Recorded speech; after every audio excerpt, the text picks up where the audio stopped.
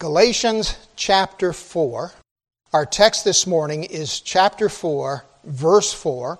But I'm going to read the first 7 verses of this passage just for the context here. Beginning in verse 1. Now I say that the heir, as long as he is a child, differeth nothing from a servant, though he be Lord of all, but is under tutors and governors until the time appointed of the Father. Even so we, when we were children, were in bondage under the elements of the world. But when the fullness of time was come, God sent forth His Son, made of a woman, made under the law, to redeem them that are under the law, that we might receive the adoption of sons. And because ye are sons, God hath sent forth the Spirit of His Son into your hearts, crying, Abba, Father. Wherefore thou art no more a servant, but a son. And if a son, then an heir of God through Christ. We have now come to the last month of the year 2020. Our theme for this year has been redeeming the time in 2020. And we started out with a verse that we've adopted as our theme verse for the entire year. Ephesians chapter 5, verse 16. And then the first Sunday of each month, we've had a parallel passage or verse in our bulletin reminding us of the importance of redeeming the time. And I've spoken on that particular verse at the first Sunday of each month, and we'll go ahead and continue that this morning. But just by way of reminder, in February, we considered a time to work. In Ecclesiastes chapter 9, verse 10, whatsoever thy hand findeth to do, do it with thy might. For there is no work, nor device, nor knowledge, nor wisdom in the grave, whither thou goest.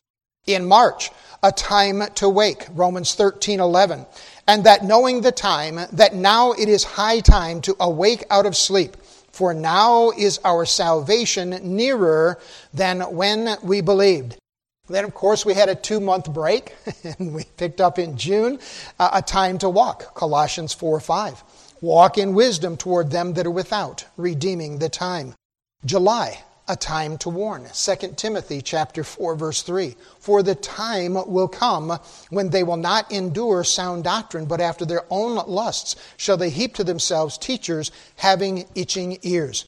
In August, a time to be wise. In Psalm 90, verse 12. So teach us to number our days, that we may apply our hearts unto wisdom.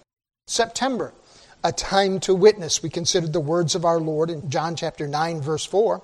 I must work the works of him that sent me while it is day. The night cometh when no man can work. In October, a time to weigh. 1 Peter 4:17. For time is come that judgment must begin at the house of God.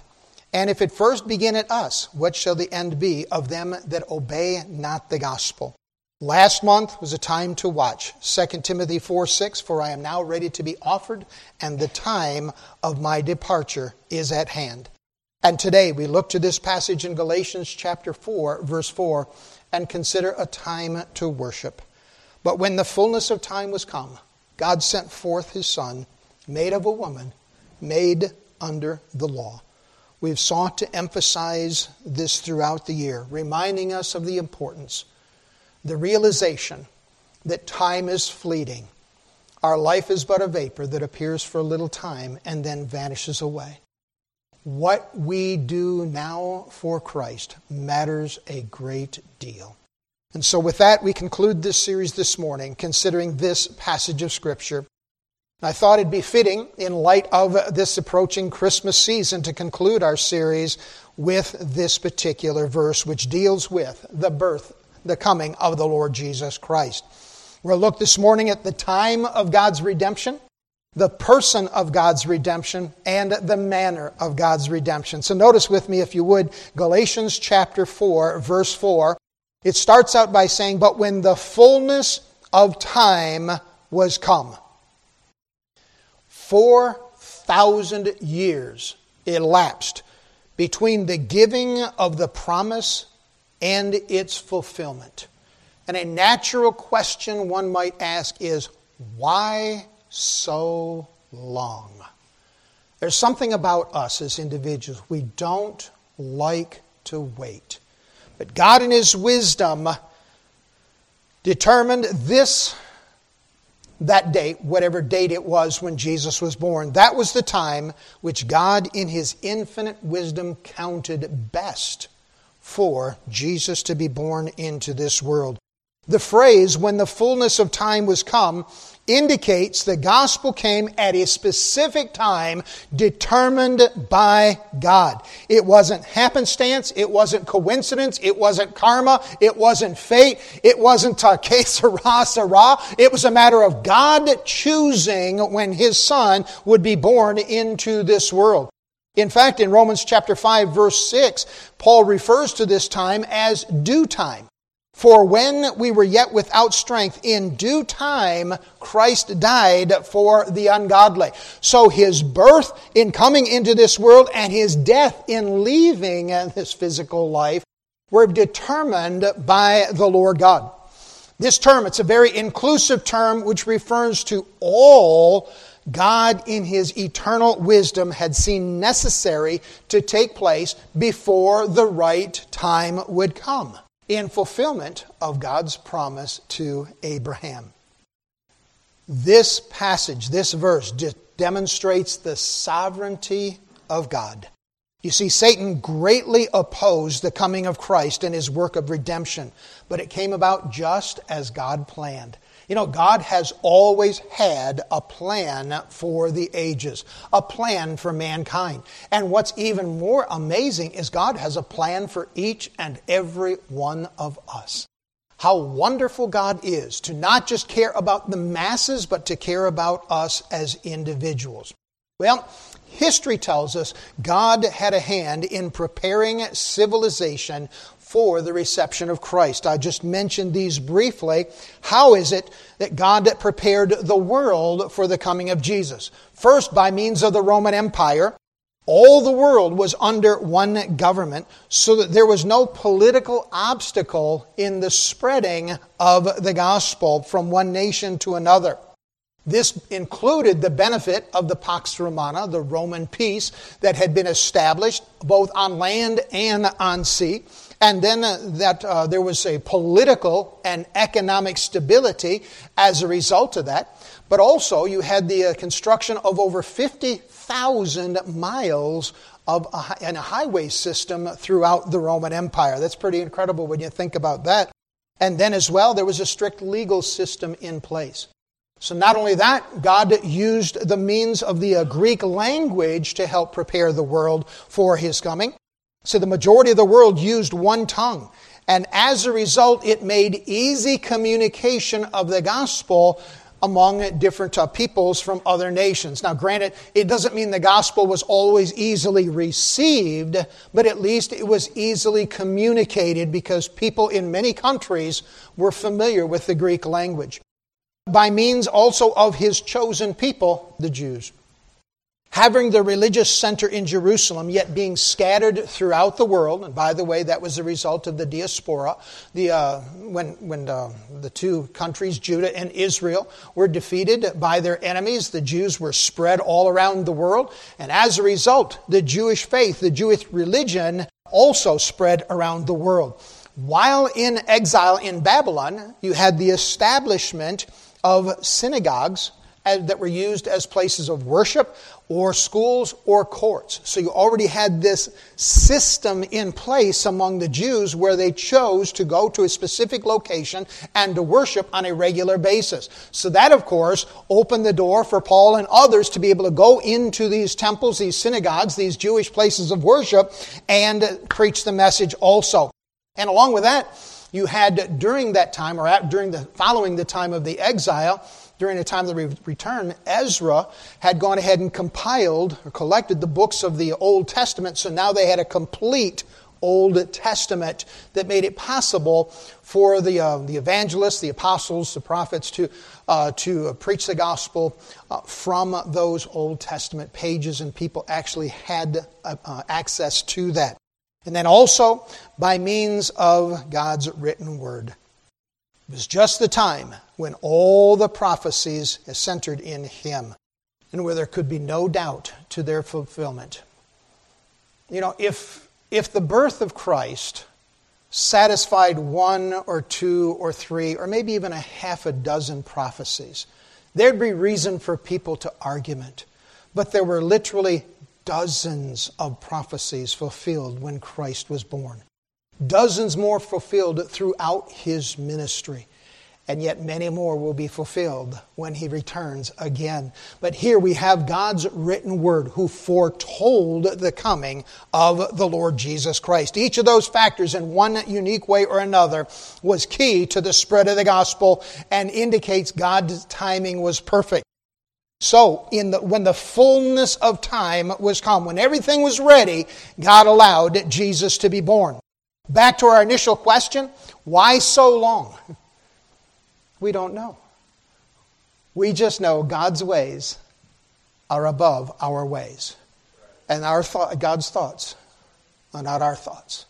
God in his wisdom chose to allow the world to go through all the many things that it did. But when the time was right, Jesus was born. Not only do we see the time of his coming, but the person of God's redemption. Again, notice our verse. God sent forth his Son. You know, this implies the Son of God was already in existence.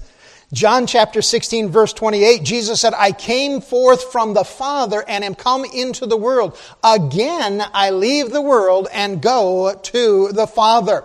You see, Jesus was already in existence. Understand that when Jesus Christ was born of Mary and Joseph, his stepfather, that was not the beginning of his existence. As God, he already existed. But as man, that's when he started, when he received a human body. So that's a confusing thing for a lot of people to understand. But Jesus Christ was equally God and man. Not part God, part man, but 100% God, 100% man. The idea here is that God sent his Son. In God's plan, he had an answer for mankind's problem. The problem is that of sin. Man was in need of redemption. Man needed help. Mankind could not save themselves, and as a result, God said, I have an answer. Aren't you glad God's answer is wholly sufficient?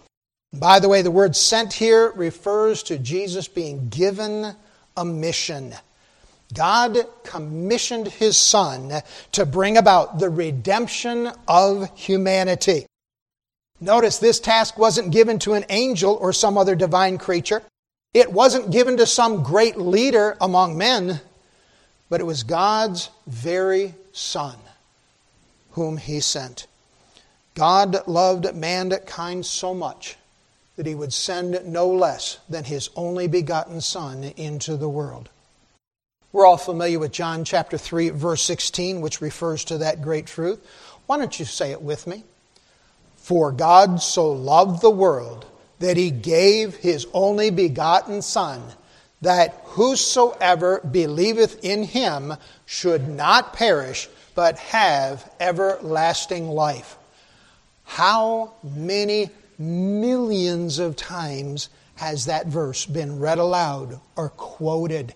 And it will never lose the impact or the importance when it was first spoken.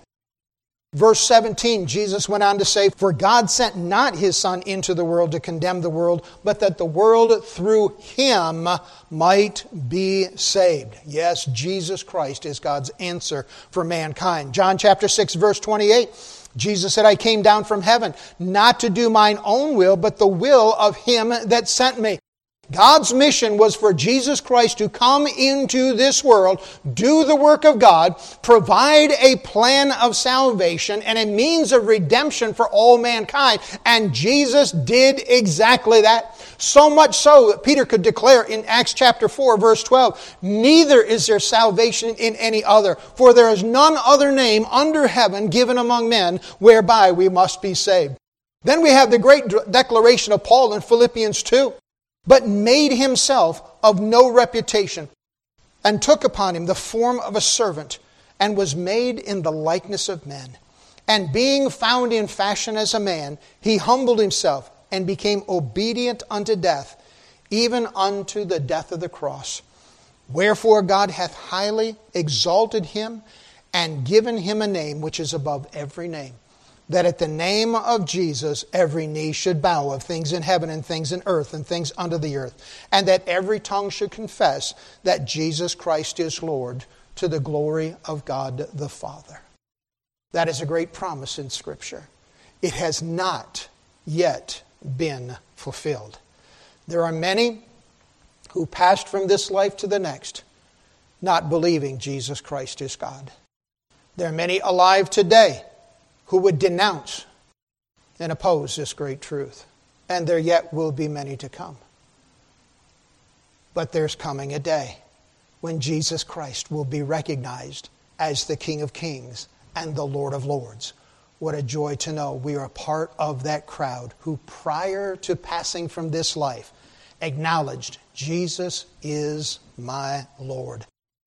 Yes, the person of God's redemption is Jesus Christ. We could go into a lot more detail about that, but I think you understand the point quite well. Without trusting in Jesus Christ, there is no hope of eternal life in heaven for anyone. You have the time of God's redemption. You have the person of God's redemption. The manner of God's redemption. Notice the last phrase in Galatians chapter 4, verse 4.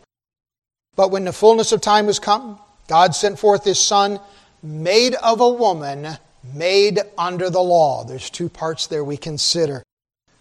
The fact that God sent forth His Son confirms the deity and eternal existence of Jesus Christ. But the next two phrases give us further insight as to Christ's being. First, made of a woman. That refers to His incarnation. The fact that He was born into human flesh.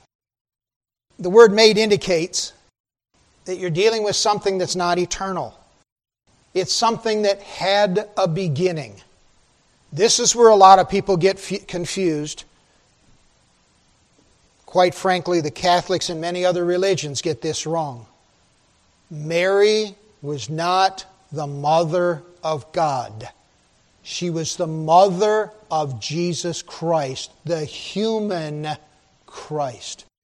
Jesus, in human form, began at the time of conception when Mary was conceived by the Holy Ghost. Not Mary and John, Mary and the Holy Ghost.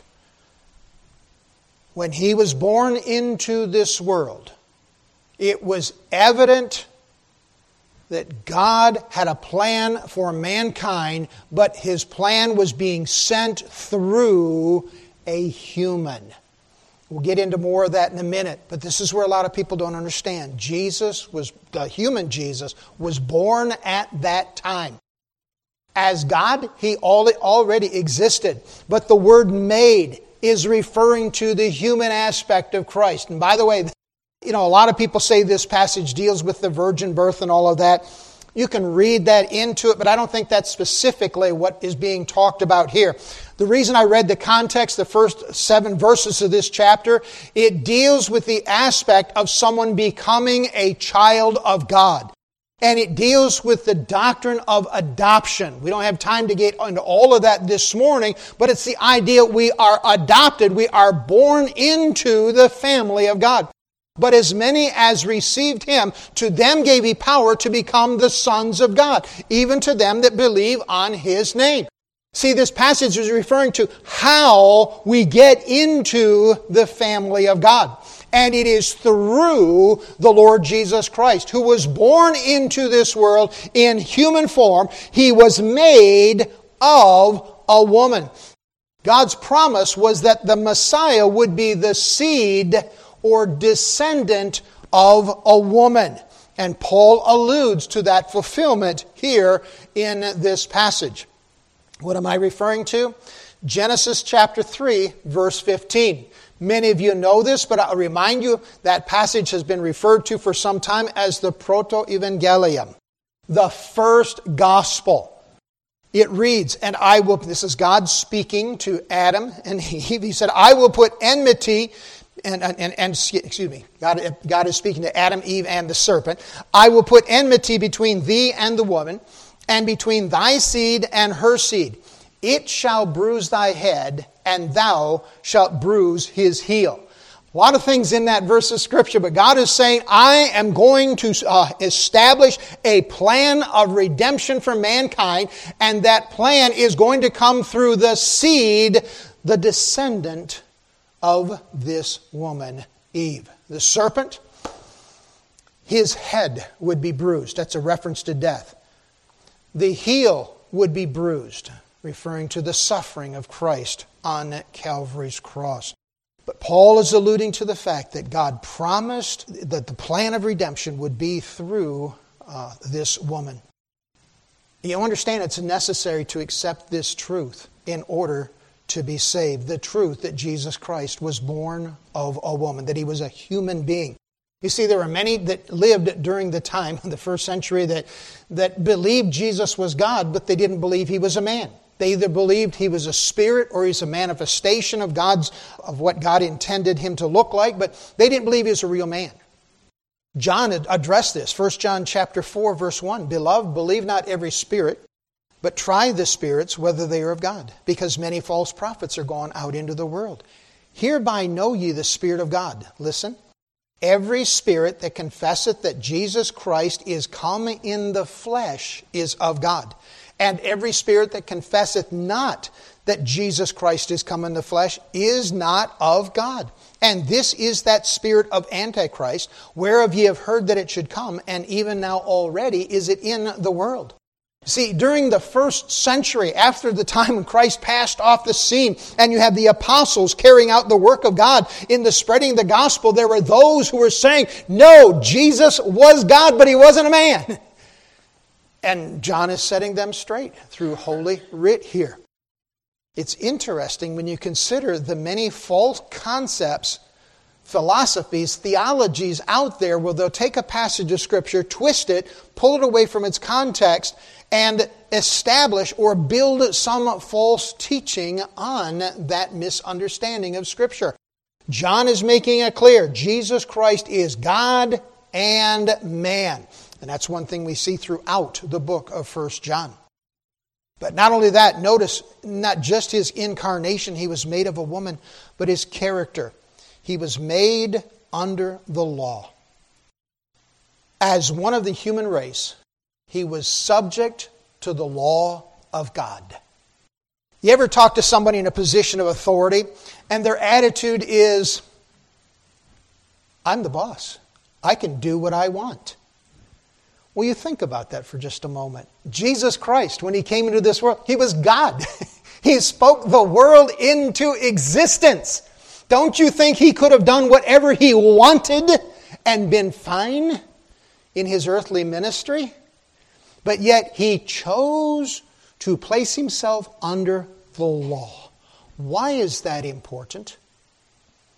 Because it showed that he and he alone could obey the law of God.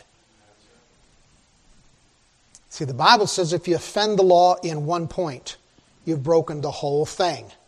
You know, a lot of people's attitude is, well, I haven't been that bad. After all, yeah, there have been some sins, but really, not that many.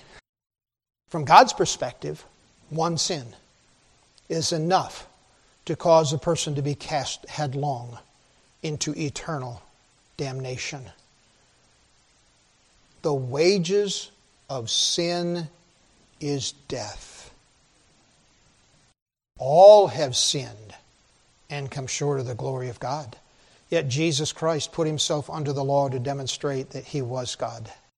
In doing so, he proved he was qualified to be our sacrifice. Hebrews chapter 4, verse 14, for we have not an high priest which cannot be touched with the feeling of our infirmities, but was in all points tempted like as we are, yet without sin.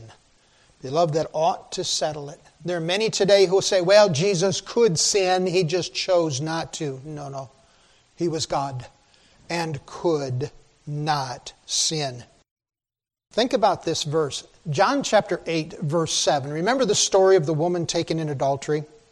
How the Pharisees and the religious crowd, they were trying to trap Jesus, as they often did attempt to do so. They brought this woman who was an adulteress. How odd they didn't bring the man. But what was Jesus' response after hearing their accusations?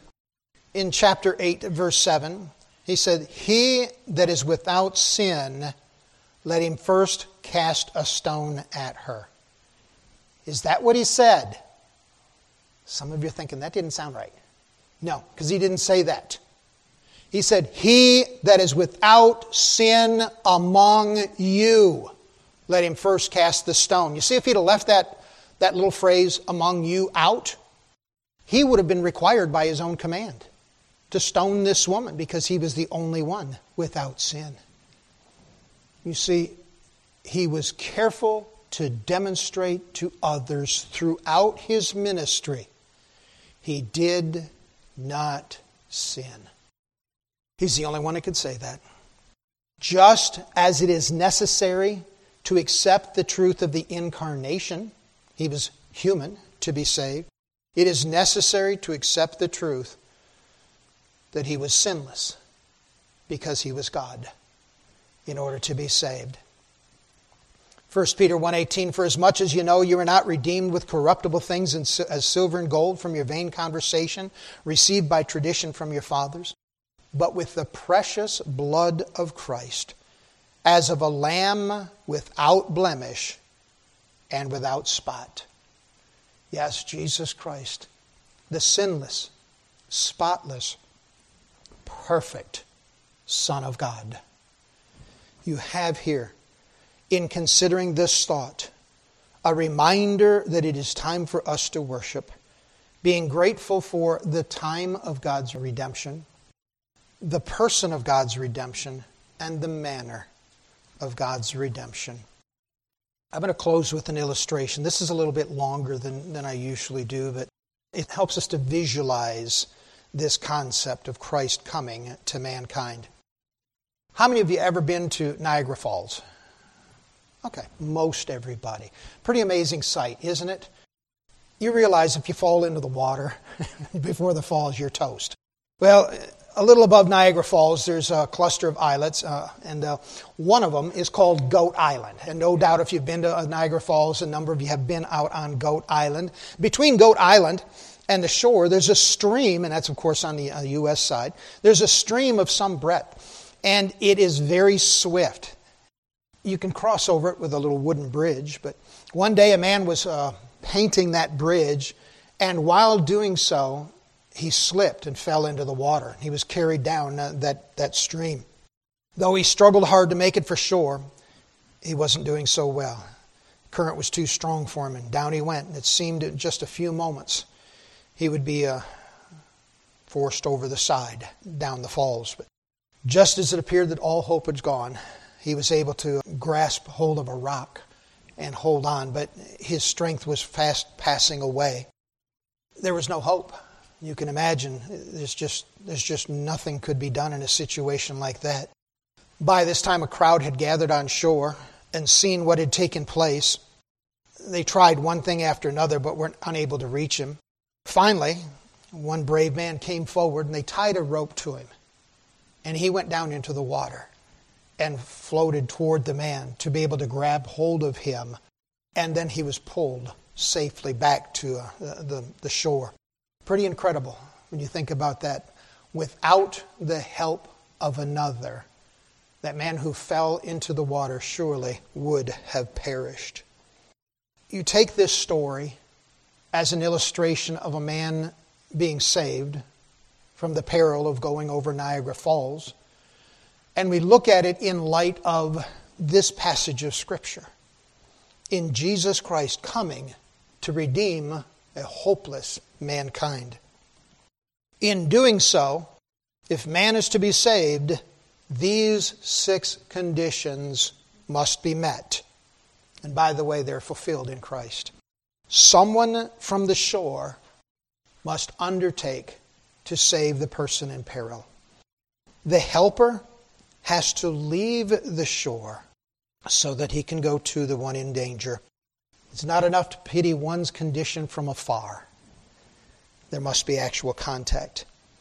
In order to reach the person, the deliverer must be within the sweep of the law. That's why Jesus Christ was made of a woman made under the law. The rescuer must bear the drowning man's share of the danger.